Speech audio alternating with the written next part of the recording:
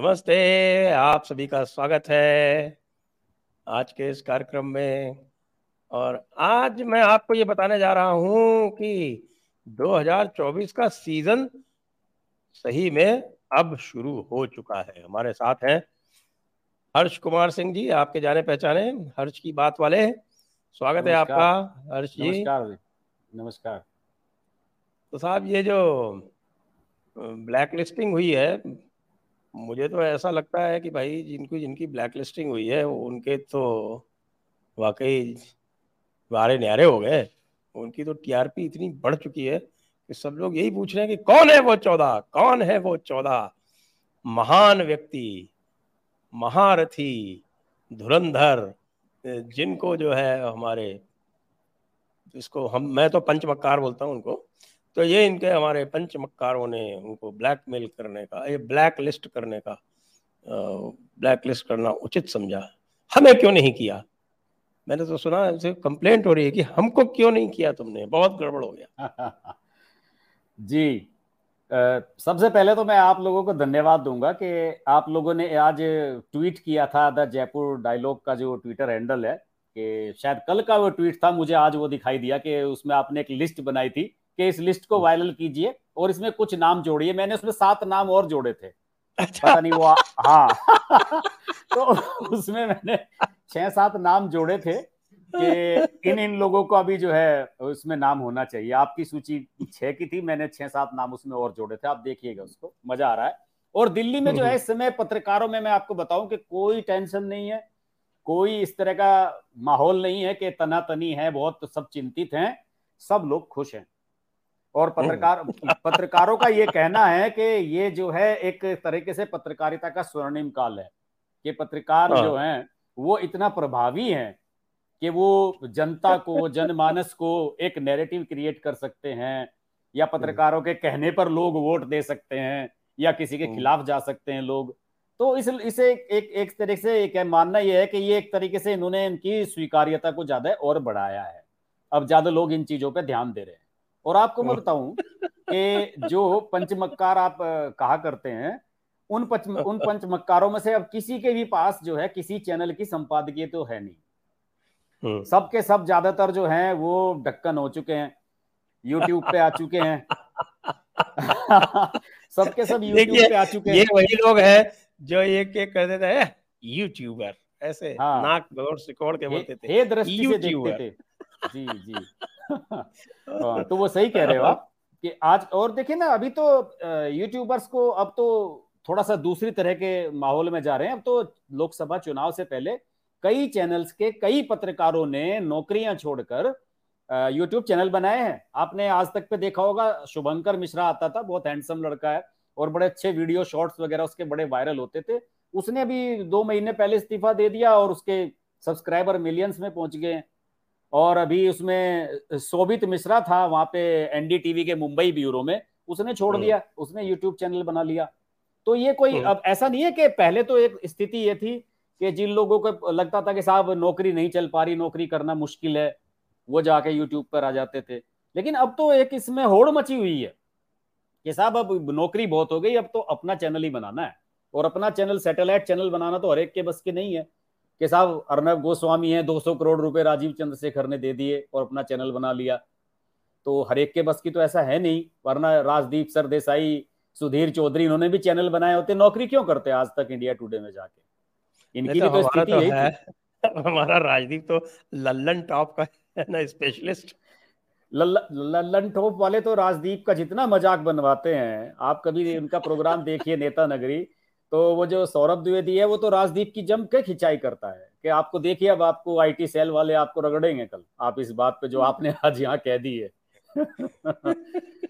खैर, मुद्दे पर आते हैं। आपने जो ये जो ब्लैक लिस्ट वाला मामला उठाया है, मैंने, आप लोगों ने इसे ब्लैक लिस्ट का नाम दिया है, मैंने तो इस पर कल जो वीडियो बनाया था मैंने तो उसे हिट लिस्ट कहा था।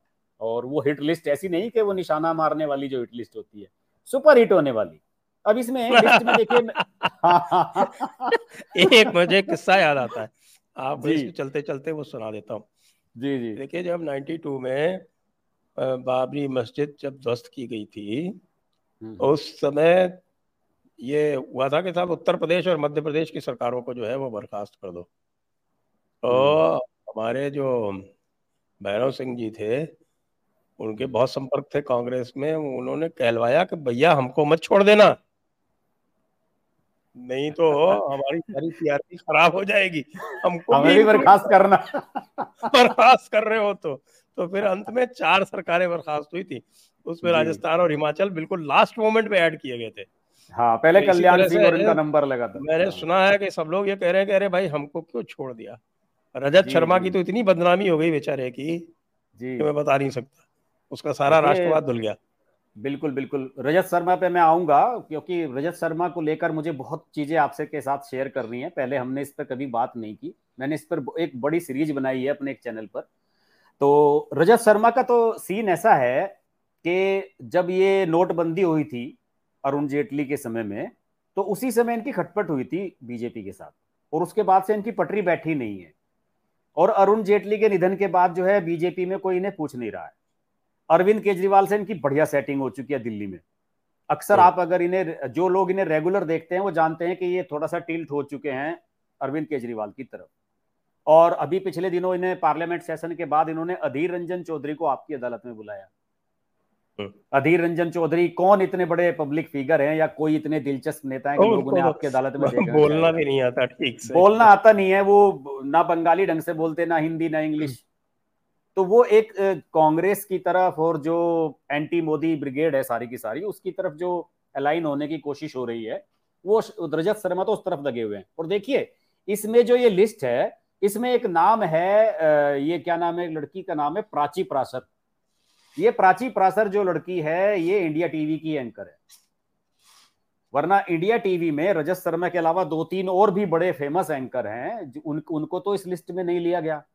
ये एक, जिसे कहते हैं ना कि टोकन के रूप में, कि साहब कल सवाल उठेंगे कि रजत शर्मा के चैनल को क्यों नहीं बैन किया गया, या रजत शर्मा को क्यों नहीं बैन किया गया। नविका कुमार को अगर बैन किया जाता है तो उसका मतलब पूरे टाइम्स नाउ को आपने बैन कर दिया, अगर आप संपादक को बैन कर रहे हैं। हम्म। आप अगर अर्नब गोस्वामी को बैन कर रहे हैं तो इसका मतलब आप रिपब्लिक के जो प्रोग्राम है उनमें आप लोग नहीं जाएंगे। ये तो सीधा मैसेज है।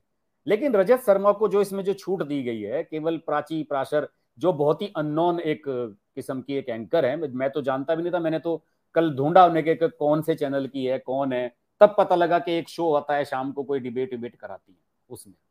तो ये रजत शर्मा का जो है थोड़ा सा उन्हें छूट दी गई है, एक थोड़ी सी विंडो क्रिएट की गई है। इसलिए हम्म। रजत शर्मा ने कल रात के अपने शो में इस पे बोला भी। रजत शर्मा ने इसकी हम्म। आलोचना की कि ये बड़ा बुरा गलत समय आ गया है, पत्रकारों को बैन किया जा रहा है। अब वो पता नहीं उनके अंदर की छटपटाहट थी क्या थी कि साहब ये तो लिस्ट में मेरा नाम तो है नहीं, और मोदी जी कहेंगे तुम तो उनकी तरफ हो गए। तो लिस्ट में नाम आया नहीं, हमें तो जो जिनका लिस्ट में नाम है हमें तो उनको टेक केयर करना है। तो रजत शर्मा परेशान हो गए बुरी तरीके से। और बाकी आप सब लोग, आप इनके बारे में तो सब जानते ही हैं कि सुधीर चौधरी हैं इसमें। जैसे कि गौरव सावंत का नाम है, गौरव सावंत जो है बेसिकली इंडिया टुडे का जो इंग्लिश का जो चैनल है उसके मुंबई ब्यूरो में है ये। और वहाँ पे बीजेपी शिवसेना की बीट देखते हैं, और ये भी डिबेट्स में कई बार आते रहते हैं। तो इनका नाम इसमें क्यों दिया गया है, मुझे बड़ा आश्चर्य हुआ। और मेरा तो मानना है कि इनकी बजाय राहुल कंवल का नाम होना चाहिए था, अगर देना ही था। क्योंकि अक्सर मैंने देखा है कि राहुल कंवल और राजदीप सरदेसाई के बीच में जिस तरह की बहस होती है, तो राजदीप सरदेसाई हमेशा कांग्रेस की तरफ रहते हैं और राहुल उनको काउंटर करते हैं। तो ये जो लिस्ट बनाई गई है, ये कायदे से, मुझे एक पत्रकार दोस्त है मेरे, उनसे बात हो रही थी, उन्होंने कहा था कि अर्जी ये लिस्ट नहीं है, ये दरअसल एक धमकी देने का, जो जिसे कहते हैं ना गीदड़ भभकी टाइप का, ये उस तरह का एक प्रयास है कि ऐसा भी किया जा सकता है। अब इन पे तो कोई फर्क नहीं पड़ रहा। अब देखिए, आप सुधीर चौधरी को इन्होंने बैन किया। सुधीर चौधरी का जो ब्लैक एंड व्हाइट शो आता है 9 बजे वाला, उसमें तो कोई गेस्ट आता ही नहीं है, उसमें तो कोई हाँ डिबेट हाँ। होती ही नहीं है। उसमें तो उसका तो शो अपना होता है, अपनी रिसर्च का जो टीम है उसका 2-4 स्टोरी लेते हैं दिन की, उसमें हाँ। करते हाँ। हैं। ज्यादा से ज्यादा सुधीर चौधरी क्या करता है कि जो इनके कॉन्क्लेव वगैरह होते हैं इंडिया टुडे के, उसमें नेताओं हम्म। नेताओं के इंटरव्यू लेते हैं। अब उस हम्म। उस कॉन्क्लेव को अवॉइड करना किसी के भी बस की बात नहीं है। सभी को एक बेहतरीन मंच मिलता है अपनी बात कहने का, और जब चुनाव आते हैं तो सभी चैनल इस तरह के कॉन्क्लेव कराने लगे हैं। अब तो पहले तो इंडिया टुडे ने शुरुआत की थी, अब तो सभी हम्म। चैनलों के ये शिखर सम्मेलन, मंथन, फलाना ढिकाना सब जगह होने लगे हैं, इवन स्टेट लेवल पर भी होने लगे हैं। स्टेट का चुनाव आ रहा है राजस्थान का, तो वहां भी होगा, जयपुर में, छत्तीसगढ़ में होगा, रायपुर में, भोपाल में होगा, सब जगह करने लगे हैं, क्योंकि उससे टीआरपी मिलती है और चैनल को थोड़ा सा वहां से स्टेट से विज्ञापन मिल जाते हैं। तो अब ये तो कोई कह नहीं सकता कि हम सुधीर चौधरी को इंटरव्यू नहीं देंगे। अब अगर राहुल गांधी कल किसी कॉन्क्लेव में आते हैं और सुधीर चौधरी इंटरव्यू लेते हैं, तो राहुल गांधी ऐसे नहीं कह सकते कि मैं सुधीर चौधरी को इंटरव्यू नहीं दूंगा। तो ये लिस्ट जो है ये बेसिकली एक प्रेशर पॉलिटिक्स है, एक गीदड़ भपकी टाइप की है। और देखिए इस एक कायदे से इस इंडी अलायंस की 4 बैठक हो चुकी है। अभी जो चौथी बैठक जिसके बाद ये लिस्ट आई है, ये भी एक अच्छी खासी बैठक हुई और उसमें सीट शेयरिंग पे भी बताया जाता है बातचीत हुई। इन 4 बैठकों में से आप ये मुझे बताइए कि इन्होंने इन पत्रकारों की लिस्ट बनाने के अलावा क्या डिसीजन पे सहमति हुई है, आप बताइए कि इन्होंने कोई डिसीजन ऐसा लिया हो। इनको कहा गया था कि आप सीटों की लिस्ट बनाओ और इन्होंने बना दी पत्रकारों की लिस्ट। हाँ, तो जो इनके मीडिया वाला सेल है उसने ज्यादा तेजी से काम किया। अब देखिए उसमें जो पिछली ये जो इसके समन्वयकों की जो लिस्ट बनी है, कोऑर्डिनेटर्स की जो सूची थी इनकी, इसमें 14 नाम थे और उसमें ये तय हुआ था कि सीपीएम से एक और नाम होगा। सीपीएम से दूसरा नाम अब तक फाइनल नहीं हो पाया, दूसरी मीटिंग होली उसके बाद कोऑर्डिनेटर्स की। सीताराम येचुरी इस मीटिंग में आए नहीं, शरद पवार वाली मीटिंग में। अभिषेक बनर्जी जो है वो ईडी के सामने पेश हो रहे थे, वो इसलिए नहीं आए। तो इसमें तो जो इनकी मीटिंग जितनी हो रही है उसके बाद अब एक के बाद स्टेप बाय स्टेप जो चीजें हैं वो कमजोर ही होती जा रही हैं। तालमेल का अभाव साफ नजर आने लगा है। और ये मीडिया की जो लिस्ट इन्होंने जारी की है, इसमें आप जैसे हमने शुरुआत में भी चर्चा शुरू की थी अपनी, कि इससे तो इनको पत्रकारों को फायदा ही हुआ है। अब ये अदिति अदिति त्यागी नाम की पत्रकार है। आप बताइए, आपने कभी कोई प्रोग्राम देखा है अदिति त्यागी का? सबसे 1 नंबर पे नाम लिखा हुआ है इसका। वो अदिति त्यागी ने तो अपना अभी नया चैनल ज्वाइन किया है, वो भारत नया twenty channel four join channel. कर लिया, पहले ये जी वगैरह में किसी चैनल में हुआ करती थी, अब उन्होंने नया नया चैनल ज्वाइन कर लिया। आप बताइए कि अगर आपको सही मायने में आप कोई ढंग की लिस्ट बना रहे थे, तो अब तो कायदे से आपको इसमें एनडीटीवी के पत्रकारों को भी ले लेना चाहिए था, संजय पुगलिया वगैरह जो हैं, जो मुझे लगता जिन्होंने है कि ये टीम एंकर्स की बनाई है। लिस्ट बनाना जो है ये तो बड़ी फालतू की बात है। अगर लिस्ट बनानी ही थी तो लिस्ट चैनल्स की बनाते, जी, और यही तो मैं कह चैनल्स रहा की हूँ। लिस्ट में नंबर 1 पे सुदर्शन टीवी को रखते। बिल्कुल। तो सुदर्शन टीवी उसके किसी एंकर का नाम ही नहीं है। हाँ, आप बताइए ना, दीपक चौरसिया का नाम नहीं है। दीपक दीपक चौरसिया का नाम चौरसिया, नहीं है। दीपक चौरसिया को तो अच्छा, जो लिस्ट सबसे आई बड़ा है वो भी उन्होंने। 2 तरह की है। शुरू हाँ, शुरू में जो लिस्ट आउट हुई थी, लीक हुई थी जो, उस हाँ, लिस्ट में तो अर्नब गोस्वामी का नाम था। लेकिन जो आपके कांग्रेस स्पोक्समैन ने, पवन खेड़ा वगैरह ने अपने ऑफिशियल हैंडल से जारी की है, उसमें अर्नब गोस्वामी का नाम नहीं है। नहीं, मुझे तो जो लिस्ट है, मैंने तो अर्नब गोस्वामी का नाम सभी में देखा। ये मुझे पवन खेड़ा वाली मैंने लिस्ट नहीं देखी। लेकिन अर्नब गोस्वामी का तो मैंने नाम इसलिए शुरू में भी लिया था कि अर्नब गोस्वामी और नविका कुमार तो संपादक हैं। एक तरीके से जो आप बात कह रहे हैं कि चैनल्स को बैन करना चाहिए था, तो कायदे से वो तो चैनल को बैन करने वाली ही एक पॉलिसी है। देखिए उनका हिंदी में नव भारत है, उसमें सुशांत सिन्हा को ले लिया इन्होंने, और इंग्लिश वाले में नविका कुमार को ले लिया, उधर अर्नब गोस्वामी को ले लिया। लेकिन रिपब्लिक वाले के जो हिंदी वाला है उसे नहीं लिया है किसी को। तो इसमें ये कुछ नहीं है, ये सिर्फ एक दिखावा है, फेस सेविंग है। और एक तरीके से मेरा तो जो जानकारी है, जो पत्रकार मित्र मेरे बता रहे हैं दिल्ली में, तो उनका कहना है कि इसके पीछे जो रवीश कुमार और ये सब अभिशार शर्मा, इस तरह के जो यो लोग हैं, इन लोगों के द्वारा ये प्रपोज की गई लिस्ट है। इन लोगों ने इस लिस्ट को बनवाने में हेल्प की है। और आप देखिए 2-3 दिन से, कल कल भी रवीश कुमार ने भी वीडियो बनाया है और अजीत अंजुम ने तो अपने चैनल पर इस पर डिबेट, पवन खेड़ा को बुलाया और 3 दिन से लगे हुए हैं कि सुधीर चौधरी में हिम्मत है तो मेरे इस सवाल का जवाब दे दें। वो लगातार इस पर वीडियो बना रहे हैं, इसको इस तरीके से बड़ा इशू बनाने की कोशिश कर रहे हैं कि जैसे ये बहुत बड़ा तीर मार दिया है इंडिया अलायंस ने। सुधीर चौधरी के खिलाफ तो एफआईआर भी दर्ज कर ली। मुझे लगता है ये जी, इनको कहा गया है कि भाई सुधीर चौधरी के खिलाफ एफआईआर हुई है तो अब तुम लोगों के खिलाफ भी एफआईआर करेंगे हम। देखिए सुधीर चौधरी का मैं आपको बताता हूं कि सुधीर चौधरी की जो एंट्री आज तक में हुई, आज तक के जो न्यूज डायरेक्टर हैं सुप्रियो प्रसाद, उनकी मर्जी के खिलाफ हुई। सुप्रियो प्रसाद जो है आईआईएमसी के पास आउट हैं और सुधीर चौधरी भी आईआईएमसी से पास आउट हैं, और रवीश कुमार भी आईआईएमसी से निकले हुए लोग हैं। आईआईएमसी आपको पता ही है, आप तो जानकार आदमी है, कि जेएनयू की और आईआईएमसी की दीवार एक ही है, एक दीवार है बीच में। तो वामपंथियों का एक फैक्ट्री है, वहां से जितने भी वामपंथी पत्रकार निकलते हैं सब, ये सौरभ द्विवेदी वगैरह सब जेएनयू वहीं से निकले हुए हैं। तो उसमें क्या था कि सुप्रियो प्रसाद जो है वो नहीं चाहते थे कि सुधीर चौधरी की एंट्री हो। तो ये जो अजीत अंजुम, विनोद कापड़ी, ये सब जो एक गुट है दिल्ली में, इन्होंने सुधीर चौधरी के खिलाफ खूब सारे ट्वीट किए।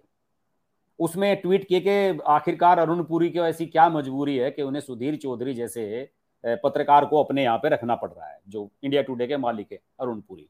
अब देखिए, अरुण पुरी उस पोजीशन में पहुंच चुके हैं कि उन्होंने खैर अपनी पत्रकारिता कर ली, एक मकाम बना लिया।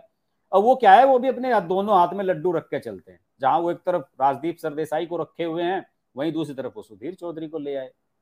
वो सब बैलेंस बना के रखते हैं दोनों सब चीजों से। तो विनोद कापड़ी ने कुछ ट्वीट किए थे सुधीर चौधरी के खिलाफ, और सुप्रियो प्रसाद ने उनको लाइक किया था। वो उसको लेकर मैंने वीडियो भी बनाया था कि बताइए, सुधीर चौधरी के खिलाफ उसका न्यूज डायरेक्टर विनोद कापड़ी के ट्वीट को लाइक कर रहा है, जिसमें सुधीर चौधरी को भला बुरा कहा जा रहा है।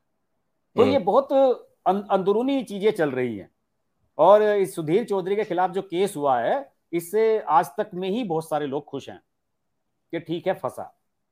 देखिए, पत्रकारिता में आज आज तो कोर्ट ने उसकी अरेस्ट पर रोक लगा दी, तो क्या फंसा, हो गया काम पूरा हाँ, खत्म। नहीं, लेकिन वो है कि मामले तो एक तनाव की स्थिति तो बनी रहती है। जैसे ये अजीत अंजुम है, चित्रा त्रिपाठी है, वो एक मामले में फंस रहे हैं, बार बार इनकी पेशी होती है। अभी कुछ दिन पहले फिर भी हुई थी, जिसमें उन्होंने वो उसकी आइडेंटिफिकेशन किसी बच्चे की वो जाहिर कर दी थी अपनी। पुरानी मामला है, 5-6 साल 7 साल पुराना। तो उसमें बार बार ये जाते रहते हैं कोर्ट में, तो तलवार तो लटकी रहती है, टेंशन तो है ही। तो देखिए, नेता लोग जो हैं, ये तो बहुत सारे, इन्हें तो आदत होती है इस तरह के मुकदमे लगातार लड़ते रहने की। लेकिन पत्रकार जो अपने एक सीमित दायरे में रह के एक नौकरी करता है अपना, उसके लिए कोर्ट कचहरी और ये सब हैंडल करना आसान नहीं होता। और चैनल वाले इस मामले में कोई सपोर्ट करते नहीं है। आपको अपने जो संसाधन है उन्हीं से सब कुछ करना पड़ता है। वकील कीजिए, आप वहां जाइए पेशी पर अपना काम छोड़ के, ये सब चीजें दिक्कतें होती हैं। आज तो हाईकोर्ट में आज तक ने भी याचिका लगाई थी। आज तक ने कौन सी याचिका लगाई? हाँ, आज जो सुधीर चौधरी के साथ में आज तक ने भी लगाई, दोनों ने लगाई। अच्छा, मतलब अच्छा, आज तक सपोर्ट कर रहा है सुधीर चौधरी। अच्छा, हो सकता है हुआ हो इसमें। हाँ, क्योंकि दरअसल ये क्या हुआ कि ये कल जो लिस्ट आई है ना, इस लिस्ट आने के बाद से बहुत सारी चीजें हो गई है। वो जिनके बारे में बता रहा हूँ, उनके न्यूज डायरेक्टर हैं सुप्रियो प्रसाद, उन्होंने ट्वीट भी किया कल कि इस तरह से पत्रकारों को बैन करने की जो परंपरा है बहुत गलत है, मैं इसकी आलोचना करता हूँ। अब तो सारी चीजें करनी है, क्योंकि संस्थान से जुड़ा हुआ मामला है। और आज तक वालों के चित्रा त्रिपाठी का भी नाम आया है उसमें। देखिए, मुझे तो बड़ा आश्चर्य हुआ कि अंजना ओम कश्यप, श्वेता सिंह, इनका नाम नहीं आया, चित्रा त्रिपाठी का नाम आया। चित्रा त्रिपाठी के बारे में तो एक मेरे पत्रकार मित्र कह रहे मैंने थे। तो जो लिस्ट देखी थी उसमें इनका दोनों का नाम था। नहीं, नहीं, इनका नाम नहीं है, अंजना ओम कश्यप नहीं। देखिए, जो लिस्ट है मेरे पास, उसमें अदिति त्यागी, अमन चोपड़ा, अमीश देवगन, आनंद नसीमन, अर्नब गोस्वामी, अशोक श्रीवास्तव, चित्रा त्रिपाठी, गौरव सावंत, नविका कुमार, प्राची प्रासर, रूबिका लियाकत, शिव अरूर, सुधीर चौधरी और सुशांत सिन्हा, इनके नाम है। तो उसमें आपने कोई गलत लिस्ट देखी है, उसमें श्वेता और अंजना ओम कश्यप के नाम नहीं है, इनके नाम नहीं है उसमें। तो इनका नाम आना चाहिए था। लेकिन अभी मुझे एक मित्र ने बताया कि आपको ध्यान होगा कि अभी चित्रा त्रिपाठी ने ग्रुप 20 की जो मीटिंग हुई, उसके लास्ट दिन एक छोटा सा वीडियो बड़ा वायरल हुआ। मोदी जी सारे मीडिया वालों को ऐसे वेव करते हुए जा रहे थे, तो चित्रा त्रिपाठी ने एक सवाल पूछ लिया मोदी जी से, अपना माइक ऐसे लगा के चलते चलते हुए, कि मोदी जी, ग्रुप 20 की मीटिंग इतनी सफल रही, उसके बारे में कुछ कहना चाहेंगे? तो मोदी जी की आवाज आती है उधर से, धन्यवाद आपका। तो केवल वो चित्रा त्रिपाठी ने इस तरह से उस वीडियो को डाला कि मैंने पूछा उनसे और उन्होंने मेरा धन्यवाद अदा किया। पत्रकारों में एक आदत होती है ये दिखाने की कि साहब देखिए, मेरे उस पर अटेंशन दी, मेरे उस पर मोदी जी ने ध्यान दिया। तो मुझे लगता है कि ये चित्रा त्रिपाठी का नाम जो है उसी की वजह से जुड़ गया, जो लास्ट में उनका 2 दिन पहले वीडियो आया है, उसकी वजह से उसका नाम जोड़ दिया गया। बहरहाल, अभी तो कुछ लोग ये भी कह रहे थे कि अभी एक लिस्ट और भी आएगी। मैंने कहा भाई, अब तो जो भी लिस्ट आएगी वो सब हीरो ही बनने हैं, उनके तो बल्ले बल्ले होनी है। अब कितनी भी लिस्ट आप निकालते रहो, इससे कोई फर्क तो पड़ने वाला है नहीं। देखते हैं इसमें क्या होता है। लेकिन वो बात जो हमने शुरू में की थी रजत शर्मा वाली, वो बिल्कुल सही बात है। और रजत शर्मा और राजीव शुक्ला, अनुराधा प्रसाद जो न्यूज़ 24 के मालिक हैं, ये सब लॉबी जो है ये इस बार इंडी अलायंस को सपोर्ट करने वाली है। ये बात हम्म, इनकी सेटिंग हो चुकी है। इसमें हम्म, संदीप चौधरी जो है निकल गया था, वो एबीपी में चला गया था। संदीप चौधरी भी हम्म। पहले इनके साथ ही था, न्यूज़ 24 वालों के साथ। तो एबीपी तो वैसे भी ममता दीदी के साथ रहता है। नहीं नहीं नहीं, एबीपी में फर्क है सर। देखिए एबीपी क्या है, आनंद बाजार पत्रिका ग्रुप जो है, ये वेस्ट बंगाल में तो ये ममता को सपोर्ट करते हैं, ये दिल्ली में प्रो बीजेपी हो जाते हैं। ये दोनों अलग हैं यहाँ इस मामले में इनका। ये वो कहते हैं ना, दोनों हाथों में लड्डू रख के चलते हैं। वहां पे टेलीग्राफ जो है वो ममता के समर्थन में लिखता है, लेकिन यहाँ पे आप देखेंगे तो यहाँ पे एबीपी जो है उसमें ज्यादातर प्रो मोदी उसका रवैया रहता है। ये तो है, थोड़ा सा फर्क है इसमें।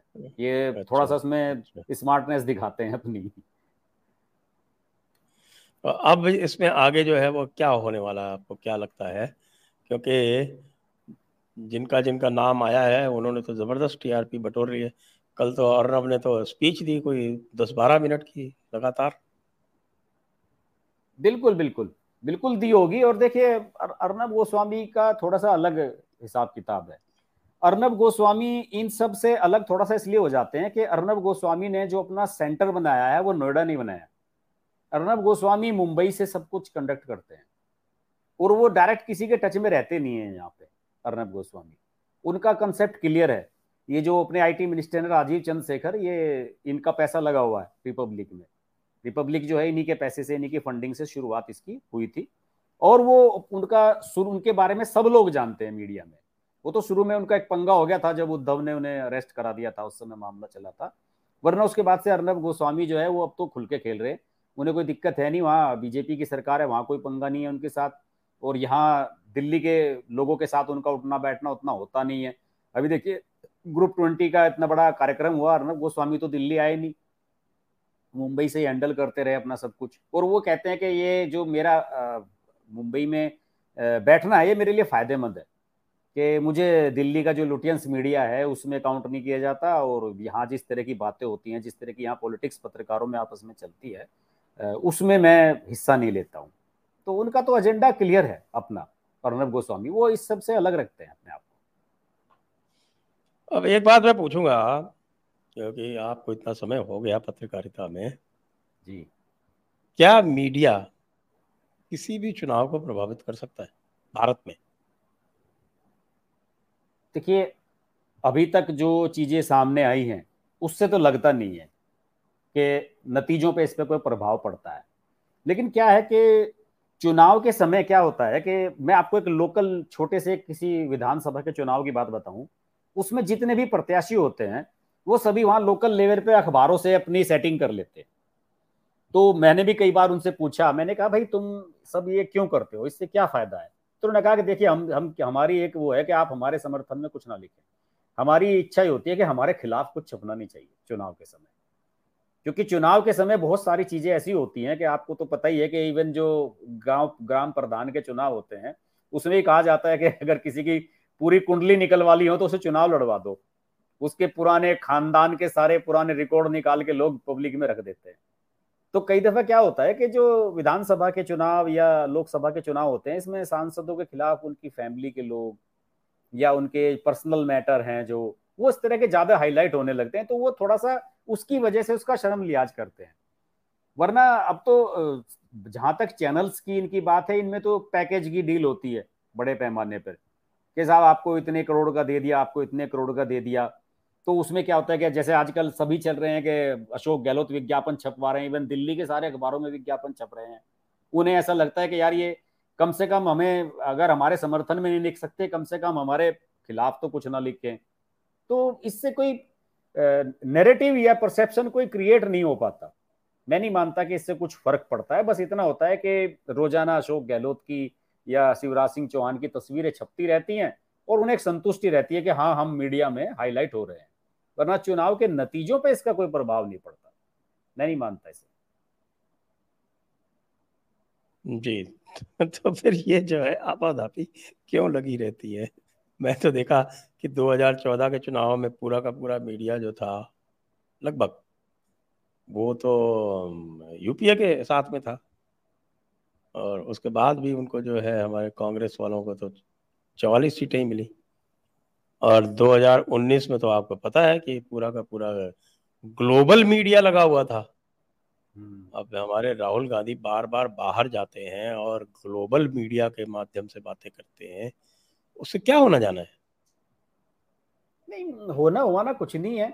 देखिए 2014 के चुनाव में तो आपने सही कहा कि एक उस समय केवल सुभाष चंद्रा का जो नेटवर्क था, जी न्यूज, ये केवल मोदी जी के साथ खुल के आ गया था शुरू में। क्योंकि जो CWG वाला मामला चल रहा था, कॉमनवेल्थ गेम्स वाला, उसे लेकर इन लोगों ने बहुत स्टोरियां दिखाई थी।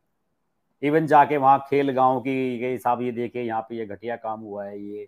और केवल ये एक नेटवर्क यही था जो खुल के साथ आया था। और उसी समय जो है अंबानी ने टेक ओवर किया था इसे, न्यूज 18 जो ग्रुप था, IBN CNN, इसको टेक ओवर किया था, जिसमें ये आशुतोष और राजदीप सरदेसाई नौकरी छोड़ के भाग गए थे। क्योंकि जैसे ही इन्होंने टेक ओवर किया, इन्होंने नौकरी छोड़ दी थी। ये 2014 के समय शुरुआत की बात है, उस समय की। वरना आपने बिल्कुल सही कहा, सारा मीडिया इनके साथ था। और जब अब तो खैर चैनल्स हैं, खुल्लम खुल्ला सब कुछ चलता है। अखबारों के दौर में तो आपने देखा ही होगा कि किस तरीके से Times of India, Hindustan Times, सब इंदिरा गांधी कांग्रेस के सामने नतमस्तक रहते थे। बिरला जी तो राज्यसभा में जाते थे लगातार, रेगुलरली। हम्म। इनसे तो ये तो एक थोड़ा सा क्या कहते हैं कि मोदी जी ने इन्हीं का जो गेम है वो इन्हीं के खिलाफ चला है। कि अगर उन्हें ऐसा लगता है कि मीडिया कोई नैरेटिव क्रिएट कर सकता है, तो निश्चित रूप से उसका फायदा उठाने की कोशिश मोदी जी ने भी की। और 2019 में तो आपने सही कहा, सारा ग्लोबल मीडिया लगा हुआ था खिलाफ, और फायदा हुआ मोदी जी को इससे, और उभर के जो सामने आए। चौकीदार चोर है जो कैंपेन चलाई गई थी, तो चौकीदार चोर है का वो सारा का सारा जो टेम्पलेट था या टूल किट जो था, वो तो बाहर से दिया गया था ना। बिल्कुल बिल्कुल। चौकीदार चौरे वाला तो बाहर से ही था, वो जो राफेल वाले मामले में और राहुल गांधी कह रहे थे, वो तो सब वही जो टूल किट, ये सोरोस एंड पार्टी है, इन सब लोगों का चलाया हुआ मामला था ये तो। और उसमें सबने मुंह की खाई थी, लोगों ने तो माना इस नहीं था। बार भी जो दरअसल ये दरअसल क्या है कि मोदी जी बड़ा स्मार्टली काम करते हैं। उन्होंने कहा कि आपको अगर कोई गाली दे रहा है तो आप उसे ऑन कर लो। अब देखिए ना, अभी वो उन्होंने कहा, सब उन्होंने अपने ट्विटर हैंडल और सब जगह मैं भी चौकीदार, मैं भी चौकीदार, उन्होंने कहा कि यही बना लो, देखते हैं ये कितने हमें चौकीदार चोर है, कहते हैं सारे चौकीदार बन जाओ, देखे कितने चोर हैं। और अभी मोदी जी कहते हैं कि ये तो पार्लियामेंट में भी बोले, हर स्पीच में कहने लगे हैं कि ये कहते हैं कि मोदी तेरी कब्र खुदेगी। इसे भी मोदी ने अपने ऑन कर लिया है, इसको भी। जो इनका जुमला इन्होंने मोदी जी के खिलाफ चलाया, मोदी जी ने कहा कि हाँ मेरी कब्र खुदेगी, खोद दो तुम। तो मोदी तो इसका फायदा उठाते हैं और ज्यादा। हाँ, अभी भी देख रहे हैं ना आपकी जो इन्होंने जो अडानी के खिलाफ जो पूरा का पूरा नैरेटिव चलाया, वो तो फेल हो गया। वो तो जी। लोग बाग जो हैं वो वापस अडानी के शेयर खरीदने लगे, सारे के सारे शेयर जो फिर टॉप पे आ गए। टॉप पे जा रहे हैं अडानी तो के शेयर तो। इसलिए जो भी उन्होंने सुप्रीम कोर्ट को भी इन्वॉल्व करवाया, उसका भी कोई फायदा नहीं हुआ। उससे तो उसको सर्टिफिकेट और मिल गया। और आपने देखा होगा कि जिस दिन सुप्रीम कोर्ट का रिजल्ट आया, उस दिन अडानी के शेयर बढ़ गए 5-7%। हाँ बिल्कुल सही बात है। और उससे पहले तो शरद पवार ने हवा निकाल दी थी सारे मामले की। उन्होंने NDTV को इंटरव्यू दे दिया था, शरद पवार ने हवा निकाल दी थी। राहुल गांधी को दो मुद्दों पे तो शरद पवार ने बैकफुट पे किया ही है, अडानी के मुद्दे पे और वीर सावरकर वाले मुद्दे पे। उसके बाद से कहाँ राहुल गांधी ने इतना शोर शराबा किया है। अगर इंडिविजुअली भी देखें इन एंकर्स को या इन चैनल्स को, तो ज़्यादातर चैनल जो हैं वो बैलेंस बना के चलते हैं। और ज़्यादातर चैनल्स जो हैं वो दोनों तरफ की खबरें दिखाते हैं। ज़्यादातर चैनल्स जो हैं वो दोनों तरफ के प्रवक्ताओं को बुलाते हैं। तो फिर उसमें से केवल कुछ एंकर्स को पकड़ के और ये कहना कि इन एंकर्स में नहीं जाएंगे और इन एंकर्स में जाएंगे, तो ये तो हाँ वो तो, आप जो है वो चैनल की स्वतंत्रता पर हमला कर रहे हाँ ये बात तो मैं कह ही रहा हूँ शुरू से कि अगर आपको बैन ही करना है तो आप चैनल को बैन कीजिए। अब जैसे मैंने आपको सुधीर चौधरी के शो का उदाहरण बताया था कि ब्लैक एंड व्हाइट में तो कोई गेस्ट आते नहीं है। सुशांत सिन्हा का जो प्रोग्राम आता है पाठशाला करके, उसमें कोई गेस्ट नहीं होता, वो किसी को इंटरव्यू नहीं करते कभी भी। तो उनको बैन करने का कोई मतलब नहीं है। और ये सब एक बड़ी छोटी सोच है इस तरह का कभी हमने छोटा लोकल लेवल पे भी नहीं देखा इस तरह का कि मीडिया को इस तरह से बैन कर दिया जाए। ये तो बहुत छोटी हरकत है इनकी। मैंने आपको कहा भी है कि 4 मीटिंग हो चुकी हैं इंडी अलायंस की, अब तक इनसे बस इतना ही काम हुआ कि ये 14 पत्रकारों को ही बैन कर पाए हैं। बताते तो गए सब सीट शेयरिंग का फार्मूला क्या बना है पश्चिम बंगाल का, क्या बना पंजाब का, केरल में कैसे करेंगे, कुछ तो ये तो बताएं। हर बार मीटिंग से बाहर निकलते हैं। देखिए अभी एक बड़ा लफड़ा उसमें हुआ, जो इनके कोऑर्डिनेटर्स की जो मीटिंग हुई अभी, उसमें जी जी जी। उमर अब्दुल्ला ने फार्मूला सुझाया कि जिस सीट पे जो इस समय विनर है, जो सीट हम्म। इंडी ब्लॉक के पास है, उसको डिस्कस ना किया जाए, उन सीटों को डिस्कस किया जाए जो इंडी ब्लॉक के पास नहीं है। और उसमें महबूबा मुफ्ती की हालत खराब हो गई कि साहब इस हिसाब से तो हमें एक भी सीट नहीं मिलेगी यहाँ। कई और दल नाराज हो गए, बिहार में झगड़ा होने के लिए तैयार हो गया। आरजेडी वालों ने कहा कि यार हमारी भी कोई सीट नहीं है, इस तरीके से तो हम क्या करेंगे, हमें कौन देगा। तो बड़ी विचित्र सी स्थिति है। उमर अब्दुल्ला ने तो अपनी 5 सीटें देखनी है जम्मू कश्मीर की, उन्हें किसी औरों से क्या मतलब है, कुछ भी होता रहे बाकी जगह। तो इन पे कोई बन नहीं पा रही है, कोई माहौल बन नहीं पा रहा है। और ये जो केवल एक मुझे मैं आपको बता चुका हूं कि ये रवीश कुमार एंड पार्टी, इनके जैसे जो लोग हैं इनकी बनवाई हुई लिस्ट है। और आप तो अभिषेक तिवारी से अक्सर बात करते रहते हो, अभिषेक तिवारी तो साफ बताता है कि रवीश कुमार टिकट मांग रहे हैं लोकसभा का, बेतिया से हाँ या हाँ, कहीं वो पर तो से। वो हाँ तो किशनगंज से टिकट मांग रहा है। हाँ, वो तो चुनाव लड़ना चाहते हैं, उसके भाई जो है 2 चुनाव हार चुका है, पांडे जी का भाई। तो वो तो हाँ। चाहते हैं कि साहब मुझे टिकट दे दिया जाए। और टिकट नहीं दे दिया जाए तो कम से कम इन लोगों का इन चुनावों में मीडिया के नाते जो है वो इतना इन्वॉल्वमेंट तो बना रहेगा, इस तरह के काम तो होते रहेंगे, लिस्ट आती रहेंगी, लिस्ट जाती रहेंगी, ये सब चीजें चलती रहेंगी। ये तो मजा आने वाला है, लोकसभा चुनाव का बिगुल बजा हुआ है। मैं इनको एक सुझाव दे सकता हूँ, और यदि सुन रहे हो कोई भी इंडी अलायंस वाले, तो इस सुझाव को थोड़ा सा ध्यान में रखें। मैं बताता हूँ आपको, ये सुझाव मेरा ये है कि आप एक शैडो नेशनल एडवाइजरी कमेटी अभी से बना लीजिए। जैसे पिछली बार थी ना, जिसमें सोनिया गांधी जी चेयरमैन थी और मनमोहन जी प्रधानमंत्री थे, वो जो कुछ भी वो आपके एनएसी कहती थी उसी के हिसाब से उनको चलना पड़ता था। तो एक पहले से बना ले एनएसी, और वो भले ही सोनिया जी की अध्यक्षता में दोबारा बना ले।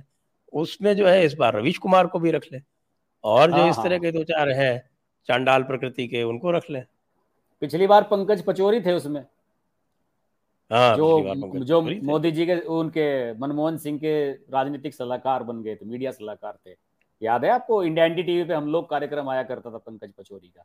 लेकिन एक बात हम्म। बताऊं मैं आपको, जो लोग वो डायरेक्ट कहाँ है जुड़े हैं, आजकल पंकज पचौरी? पता नहीं कहाँ है, कुछ भी नहीं है। वैसे ही अपना किताब विताब लिख रहे हैं, रिटायरमेंट मोड में है। दरअसल क्या है कि जो पत्रकार डायरेक्ट जुड़ जाते हैं ना किसी पॉलिटिकल पार्टी से, फिर उनके पास वापसी का कोई रास्ता नहीं रह जाता। ये बड़ी स्थिति खराब होती है। यहाँ पे प्रेस क्लब ऑफ इंडिया है जो दिल्ली में, इसके अध्यक्ष हैं उमाकांत लखेड़ा। हम्म। उमाकांत लखेड़ा जो रवीश कुमार की प्रेस कॉन्फ्रेंस वगैरह कराते रहते हैं। ये लखेड़ा जी हम्म। जो है वहाँ वो कोश्यारी साहब की या किन की सरकार थी वहाँ उत्तराखंड में, उनके सलाहकार बन गए थे, 4 5 साल वहां रहे। उसके बाद किसी अखबार ने तो इन्हें नौकरी पे रखा नहीं, हिंदुस्तान में शायद कुछ समय के लिए रहे, तो उन्होंने कहा कि नहीं भाई अब तो आप पे कांग्रेसी का उसका ठप्पा लग गया है, या पता नहीं कांग्रेस की गवर्नमेंट थी, शायद हरीश रावत की गवर्नमेंट थी जिस समय ये रहे।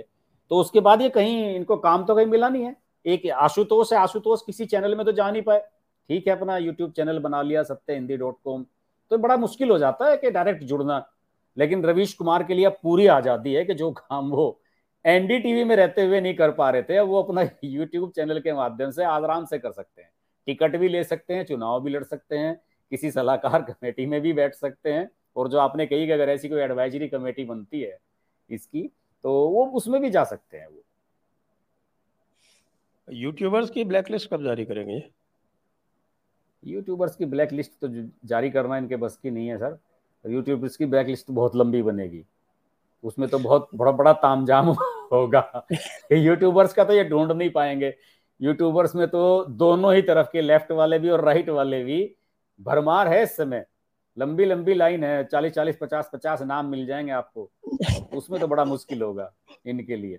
और देखिए इस बार मैं आपको, जैसे मैं आपसे शो से शुरू से पहले मैं आपको बता रहा था कि इस बार तो जो है यूट्यूबर्स पे सभी दलों की खासतौर से नजर है कि चैनल्स के बजाय यूट्यूब चैनल्स के माध्यम से जो है पकड़ा जाए, क्योंकि लोगों की जो विश्वसनीयता है चैनलों के मुकाबले यूट्यूबर्स पे ज्यादा है, क्योंकि उनका जो मत है उनका वो स्पष्ट है कि वो इधर राइट और इधर लेफ्ट, उनका क्लियर है।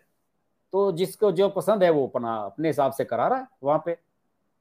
चैनल वालों में तो बड़ा दिक्कत होती है, चैनल में बड़ा मुश्किल होता है ऐसा कर पाना। लेकिन ये सब इंडिविजुअल्स के यूट्यूब चैनल है, यहाँ पे आप कुछ भी कीजिए, आज़ादी है, तो इसलिए उन्हें टारगेट किया जा रहा है, उन्हें कोचिंग की जा रही है उनकी, ये सब चीज़ें चल रही हैं। चलिए। तो हम्म। अब